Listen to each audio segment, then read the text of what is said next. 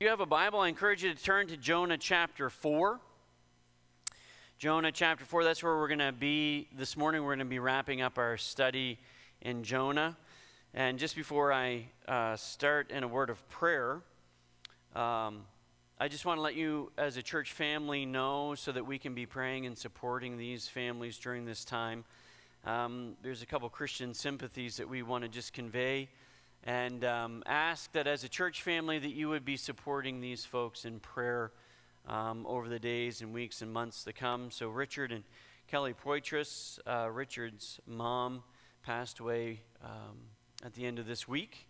And as I was talking to Richard, she was a believer in the Lord Jesus Christ, and so she is home with her Savior, and he is taking comfort in that for sure, and so you can be praying for them. And then Jonathan and Bonnie Densmore, if you'd be praying for their family. Jonathan's father passed away yesterday morning. He was a pastor for many years, and so as Jonathan and I were talking, it was just great to hear the legacy that his dad had left, being a preacher of the gospel and being with his Savior now. The funeral is going to be on Friday in Yarmouth. And so if we would be just praying for these families and encouraging them in any way that we can, let's do that as a family. Let's go to the Lord in prayer before we dive into Scripture this morning. Our loving Heavenly Father, we do want to thank you for the fact that we can come to you in prayer. Anytime, anywhere, in any circumstances, and you are a God who hears.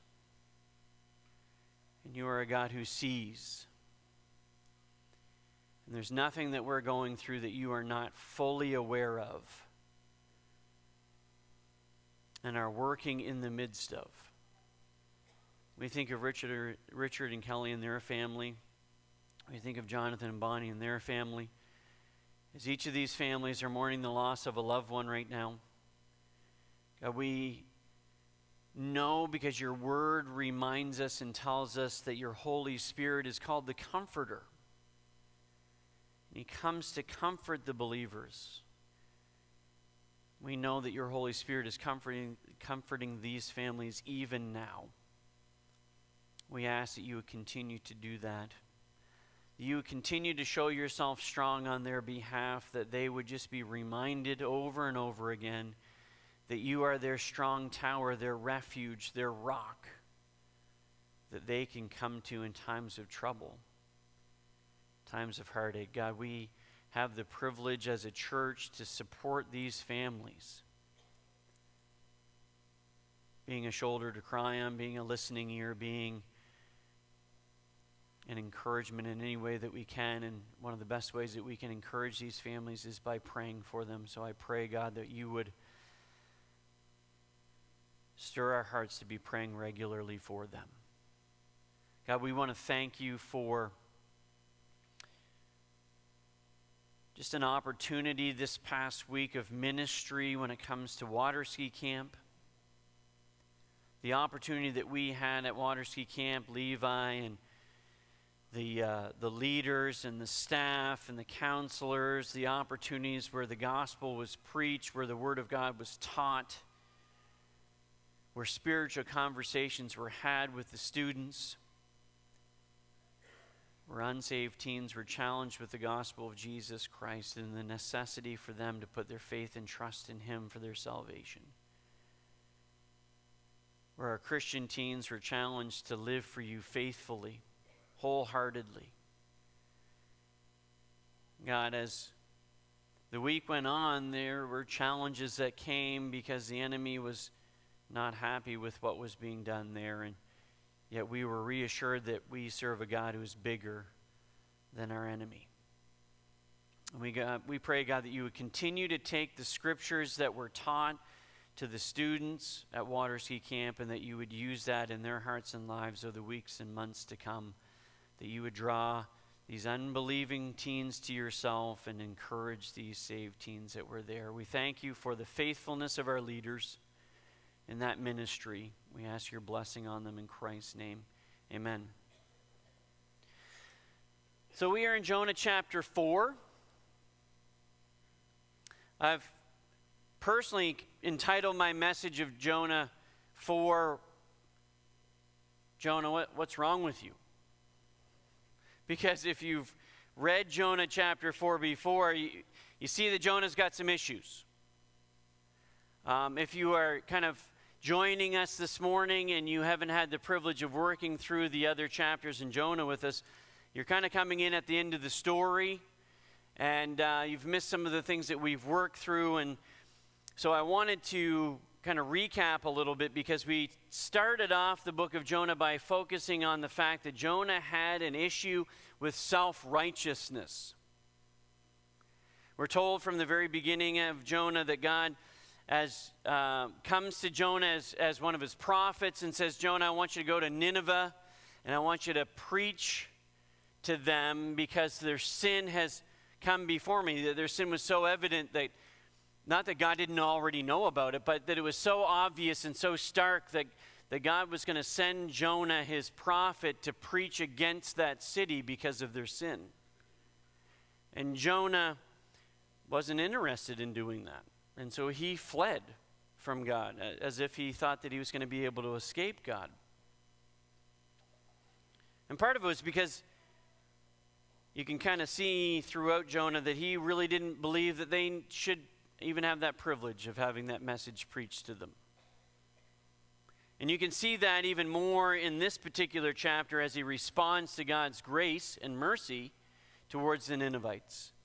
But we talked about self-righteousness in the very first chapter, and I just want to kind of remind us of 3 characteristics of self-righteous people, because it may draw you back to what we were talking about when it came to Jonah. First of all, number 1, self-righteous people have a hard time extending grace and mercy towards other people, though they expect it themselves. Jonah was like that. Jonah was more than happy to have grace and mercy extended to him. He had a relationship with God. He knew God. God had shown him grace and mercy, and he was quite satisfied with that, but he was certainly not satisfied with that coming to the Ninevites. Number 2, self-righteous people present themselves as the standard by which things should be evaluated.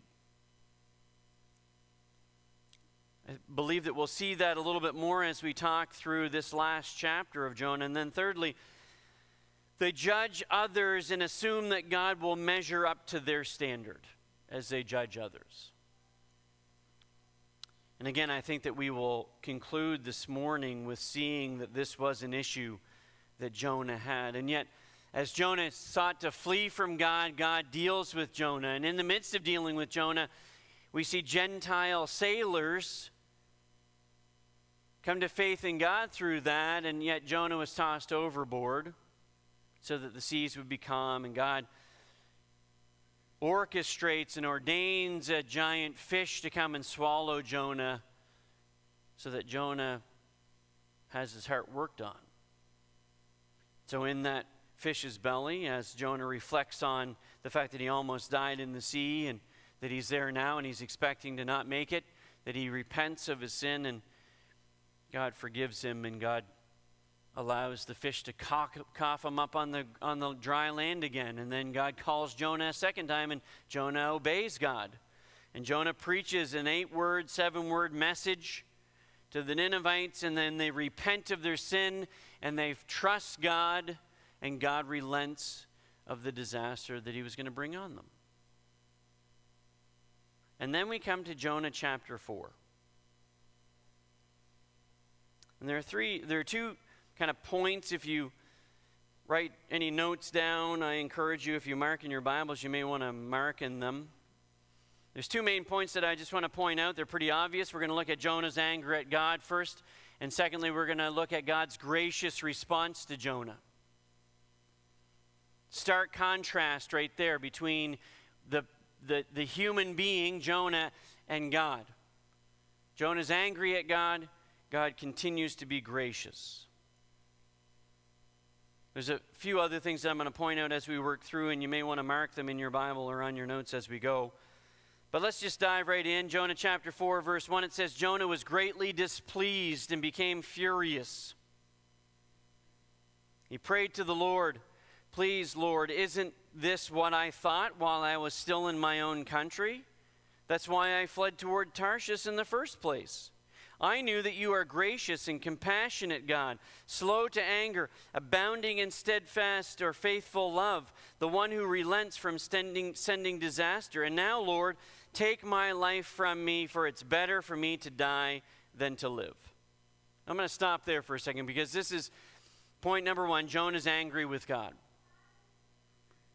I love how Youngblood states it in his commentary. He says, the event that calmed God's wrath was the same event that provoked Jonah's wrath.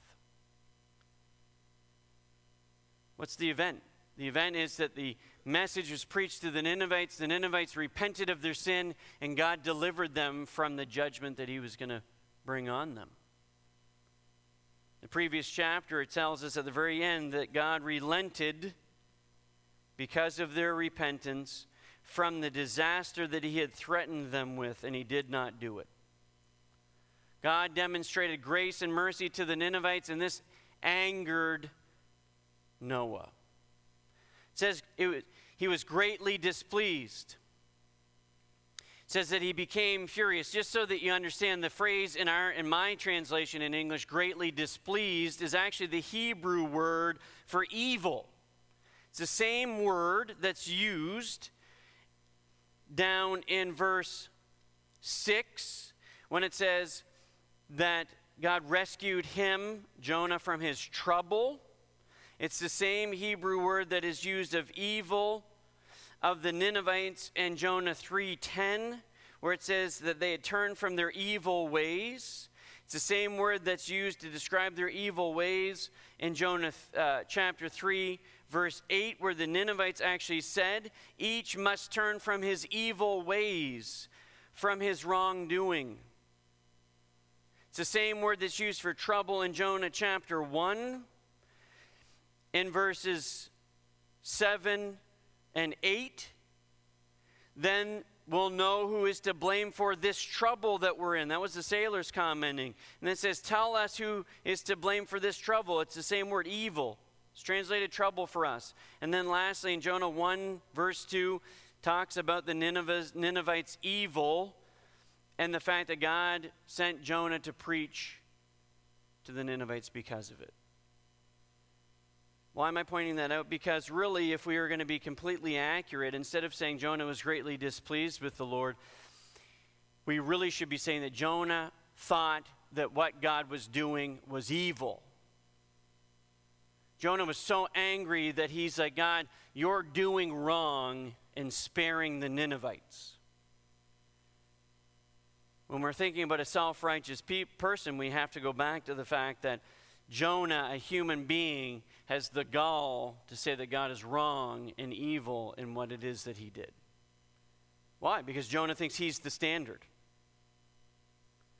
Jonah judges others and assumes that God will measure up to his standard that he's concocted in his mind. And because of that, he is angry. It says in verse 1 that he became furious. I like that translation. Some translations would say he was greatly displeased. I think that really downplays what's going on. The Hebrew word actually used there is hot. He was so angry, he was boiling at God. So we use the English word furious. He was upset, to say the least, because God had spared the Ninevites. I believe that you see this self-righteousness, which ultimately is pride when it comes to Jonah, in the way that he justified what he did, as we were told about it in Jonah chapter 1. He goes on to say this to the Lord. He says, please, Lord, isn't this what I thought while I was still in my own country? This is why I fled to Tarshish in the first place. I knew you were going to spare them. I knew that you were going to be gracious towards them. That's why I ran away. As if somehow he can justify his disobedience to the Lord. He's like, no, this is why I was totally justified in why I did this. Because you're going to spare these wicked people, and that's wrong.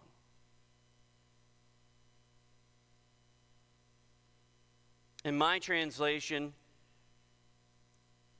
the words I, me, and my are used 8 times in 3 verses.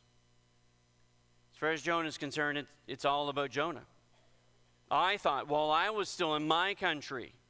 That's why I fled to Tarshish in the first place. I knew that you are gracious, a gracious and compassionate God, slow to anger, abounding in faithful love, one who relents and sends disaster. Now, Lord, take my life from me, for it is better for me to die than to live. Now, there's some nuance here. It's easy for us to pick on Jonah, but Jonah's just an example of us to us. Because we can look back, and you might be asking yourself the question, hold on, didn't Jonah repent of his sin in chapter 2? Didn't God spare him? Either dying in the ocean or dying in the fish's belly. Didn't he make things right with God? And that's why God gave him that opportunity again? Yes. Jonah repented of his sin. As I studied Jonah chapter 2, I firmly believe that he was sincere in his repentance. But Jonah's an example to us about ourselves. Jonah still struggled with this issue of self-righteousness. This was still a stronghold in Jonah's life. Jonah, though he experienced some victory, and he had an opportunity to go and preach a message to the Ninevites and see a great thing happen in Nineveh, he still wrestled with this sin. He still found himself back in it again. How many of us have a sin that is a stronghold in our lives, and though we repent of it and we confess it, we find ourselves back in it at times? We still fight with it because in our flesh, our sinful flesh, we wrestle with these things. We struggle with these things. Before we come too hard on them, I think that we need to actually pay attention to what we struggle with. Which begs the question, what sin is a stronghold in your life? What sin is a stronghold in my life? I have to say that as I was studying this and kind of some of the circumstances that I've walked through the course of the week, I was confronted, and God really hit me on the fact that I lack grace with people at times. And those closest with me, I'm not very gracious. Yet I expect everybody to be gracious towards me. Don't we have a problem with that at times? For Jonah, it was self-righteousness and pride. What's yours? What's that sin that seems to always get a foot in the door for you? What areas of your life do you need to yield completely to the Lord? It's easy for us to kind of hone in on Jonah's problem and say, look at what's wrong with you, Jonah? And not ask ourselves the question, hey, Dave, what's wrong with you? What is it that I need to give to the Lord completely? And what do I need to continually give to the Lord that I wrestle with? It's easy to pick on Jonah, but we need to pay attention to ourselves. I do have to point out, though, that Jonah does use God's words against him. And this is a very dangerous place to be, and I think in his self-righteousness, in his pride, he was in a very, very dangerous place. He actually uses this statement. He says, I knew that you are a gracious and compassionate God, slow to anger and abounding in faithful love, one who relents from sending disaster. Studied from a few different commentaries through the course of this week, and all of them said the same thing, that likely Jonah was dipping back to Exodus chapter 32 to 34, when he was talking about God's compassion and his grace. And it's really, in a sense, Jonah throwing God's own word back at him. Hey, God, I knew you were going to do this. I knew you were compassionate. I knew you were merciful. I knew you were going to spare these people. And throwing back at God his own character as if that's a problem. How many times have we justified our actions with the words of Scripture, or tried to justify our actions? We don't really do it, but we try. How many times have we thrown back at God something from his own word? It's a dangerous place to be.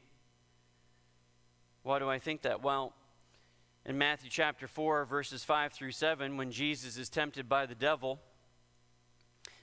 used the same tactic. He used the word of God to attack or to tempt the Lord Jesus Christ. It says, then the devil took him to the holy city, had him stand on the pinnacle of the temple, and he said, if you are the Son of God, throw yourself down, for it is written, he will give his angels orders concerning you, and they will support you with their hands so that you will not strike your foot against a stone.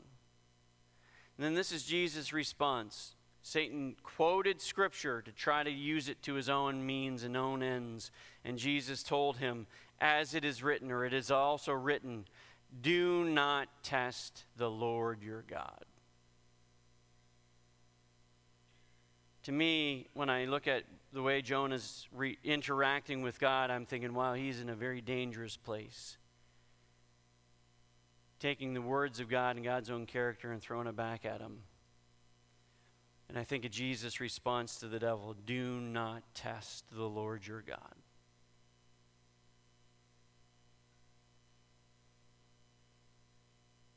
It's a dangerous spot. And God would have been completely just in judging Jonah right then and there for his insolent behavior. And yet, we see God respond graciously with Jonah.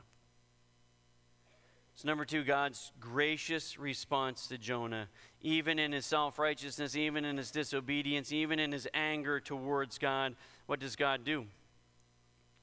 Verse 4, it says this, Then the Lord asked, is it right for you to be angry? See, God asks 3 questions of Jonah to try to help Jonah see that he is sinful and that he needs to make things right with himself, with God. He asks these questions to try to get Jonah to think through where he's at in his sinfulness. He says, is it right for you to be angry? First question. Really, what God's saying is this, Jonah, are you really right and I'm wrong, or am I right and you're wrong? Who's right here? Jonah, think about who you are and think about who I am and think about this situation. Who's actually operating rightly here? One commentary writer in this passage pointed out a verse in Romans 3, and the truth of the verse works even in the passage with Jonah, even though Paul's using it to talk about something different. But Paul says these words in Romans 3, verse 4. He says, let God be true, even though everyone is a liar. At the end of the day, God's true, and Jonah's wrong. And God says, are you right to be angry about this? Or am I right to spare these people?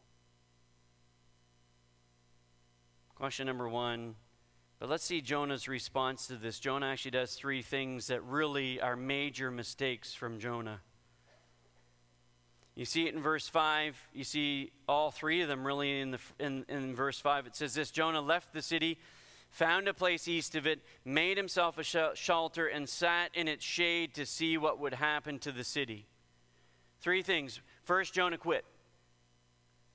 Think about what's going on or what just happened. Jonah preached to the Ninevites. The Ninevites repented of their sin.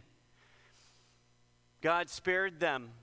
Jonah, as God's prophet, had a wonderful opportunity to spend time in that city and say, hey folks, now that you've repented of your sin and you have a relationship with God, let me tell you all about this God. Let me help you to grow in your relationship with God. Let me tell you the commands that He's given to us as the children of Israel. Let me help you understand how you're supposed to live faithfully for God.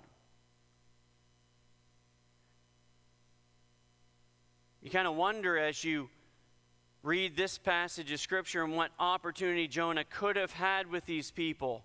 And then you find out later on in the book of Nahum that God is going to pronounce judgment on Nineveh once again, and He's going to carry it out because the Ninevites had moved from this place of repentance and reliance on God back to their wickedness and their evilness generations down the road, and God has to judge them.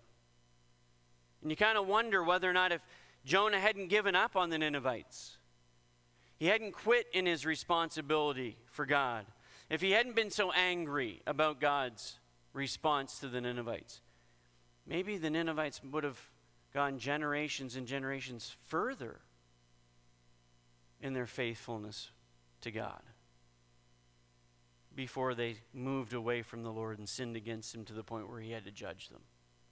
But instead, he left the city, he quit. Second thing he did, he made himself a shelter, he isolated himself. Think through that for a second. Was there not a place in Nineveh, do you think, that Jonah could have hunkered down for a bit? Think of ourselves when we run from God, when we decide that we would rather rest in our sin, play around in our sin, and not do what God calls us to do. What do? We tend to cut ourselves off from those that might speak into our life the truth of Scripture. Maybe we take a break from coming to church. Maybe we stop going to Bible study. Maybe we stop reading our Bible. Maybe we don't hang around with our Christian friends as much, because I certainly don't want somebody to point out to me as an act of accountability where I might be going wrong. We isolate ourselves. He isolated himself in his little shelter. And then he sat in the shade to see what would happen. He became a spectator. Sat back to watch what God was going to do. Now, in fairness to the passage, Jonah's hoping, I believe, that God is going to change his mind, come to his senses, and do what Jonah thinks that he should do.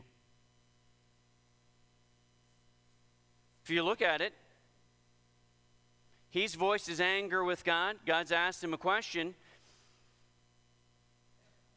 But he honestly thinks that maybe God's going to change his mind. Maybe God's going to finally rain down fire and brimstone on these people.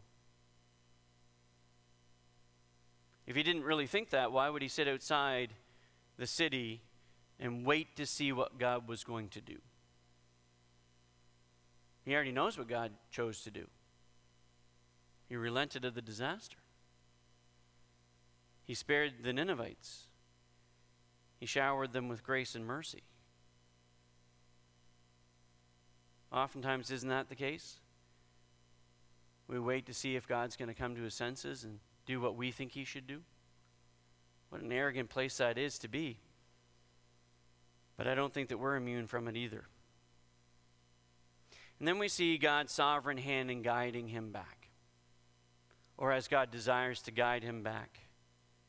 It says, then God appointed a plant, and it grew over Jonah's head to provide shade for his head, to rescue him from his trouble. Same Hebrew word as evil. God knew that if he sat outside in that sweltering heat, that eventually that was going to be a real problem for Jonah. And God in his grace decides that he's going to provide this plant to shade Jonah,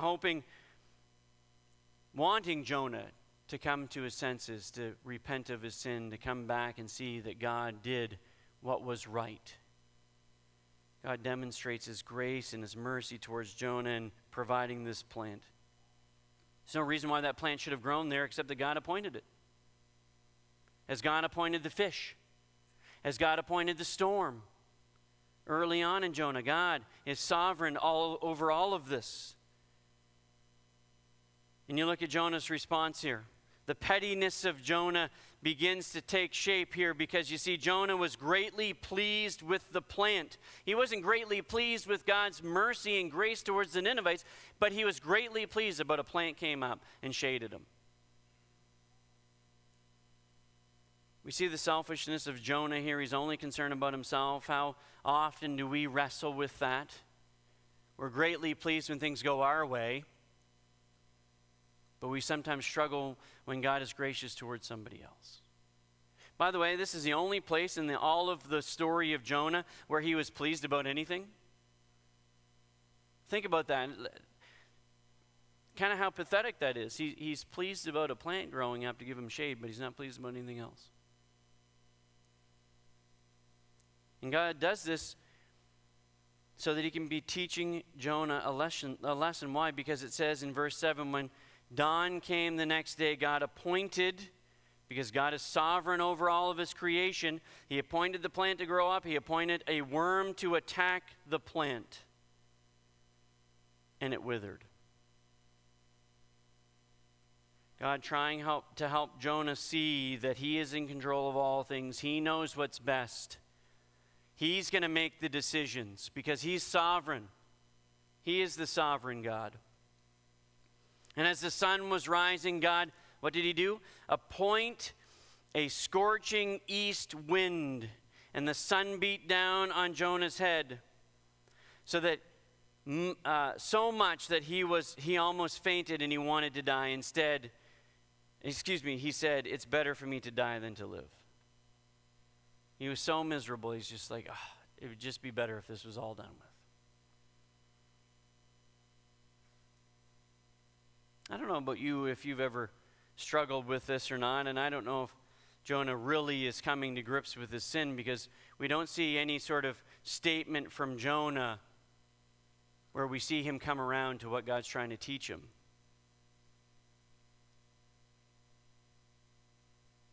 But have we ever been in circumstances where we've been just so discouraged and despondent that we've said, you know what, it'd just be better if I wasn't born? Sometimes that sin in our lives, and we're fully aware of that sin, and it brings us to this place where we're just like, God, the weight of this sin, the shame of it, the guilt of it, what I'm experiencing of it, is just so heavy that, you know what, it's, as David described it, it's like my bones are breaking. He experienced that. But sometimes it's external circumstances that are outside of our control that are just weighing us down and beating us down so much that we would just say, you know, it would be so much better if I just hadn't been born. That my only way out of this is not being alive anymore. Job struggled with that. The things that happened in his life, the loss of possessions, the loss of his family, the loss of his health, and he sat there in sackcloth and ashes.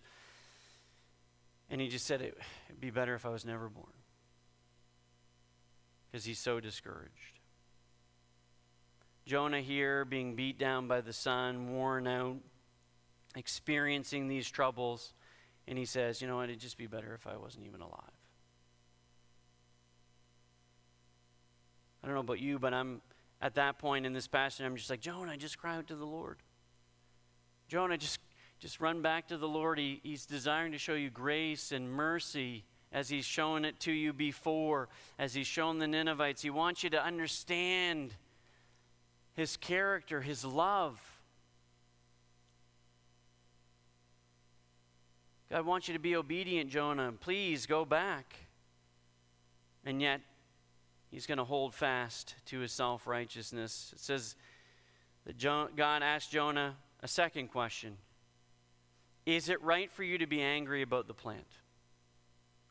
See, Jonah was angry because the plant withered, and it shows his pettiness. He was angry that God spared the Ninevites. He's angry that the plant died.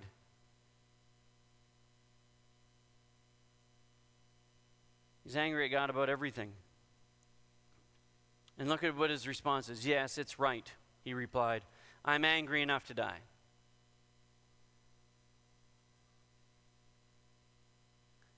It says this in verse 10. So the Lord said, you cared about the plant, which you did not labor over and did not grow. It appeared in a night and it perished in a night. Then God asked this third question.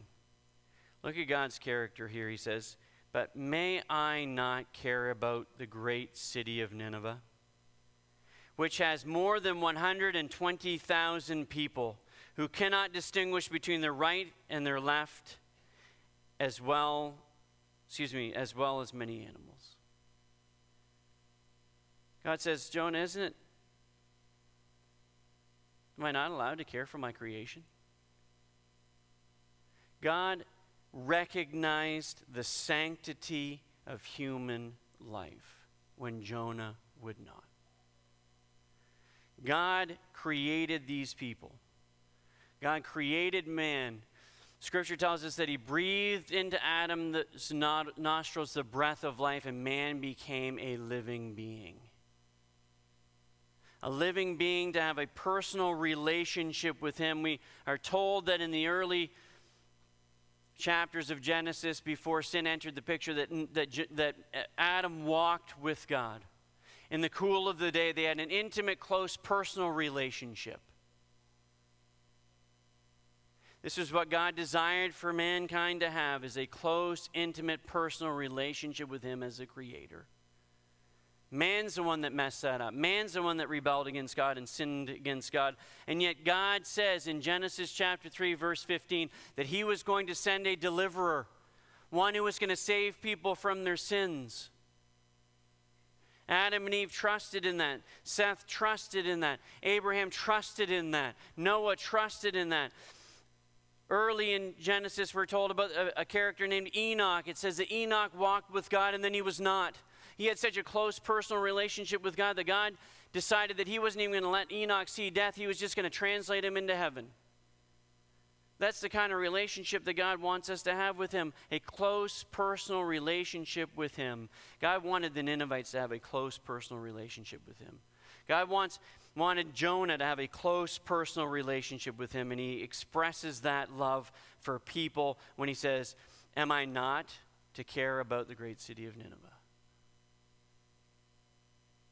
1 John 4, verse 10, a very familiar passage to so many of us, and I shared this with the students at water ski camp this week.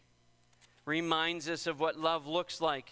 Let me read this starting in verse 9. God's love was revealed among us in this way. God sent his one and only Son into the world so that we might live through him. Love consisted in this, not that we loved God, but that he loved us and sent his Son to be the atoning sacrifice for our sins. That's God's love.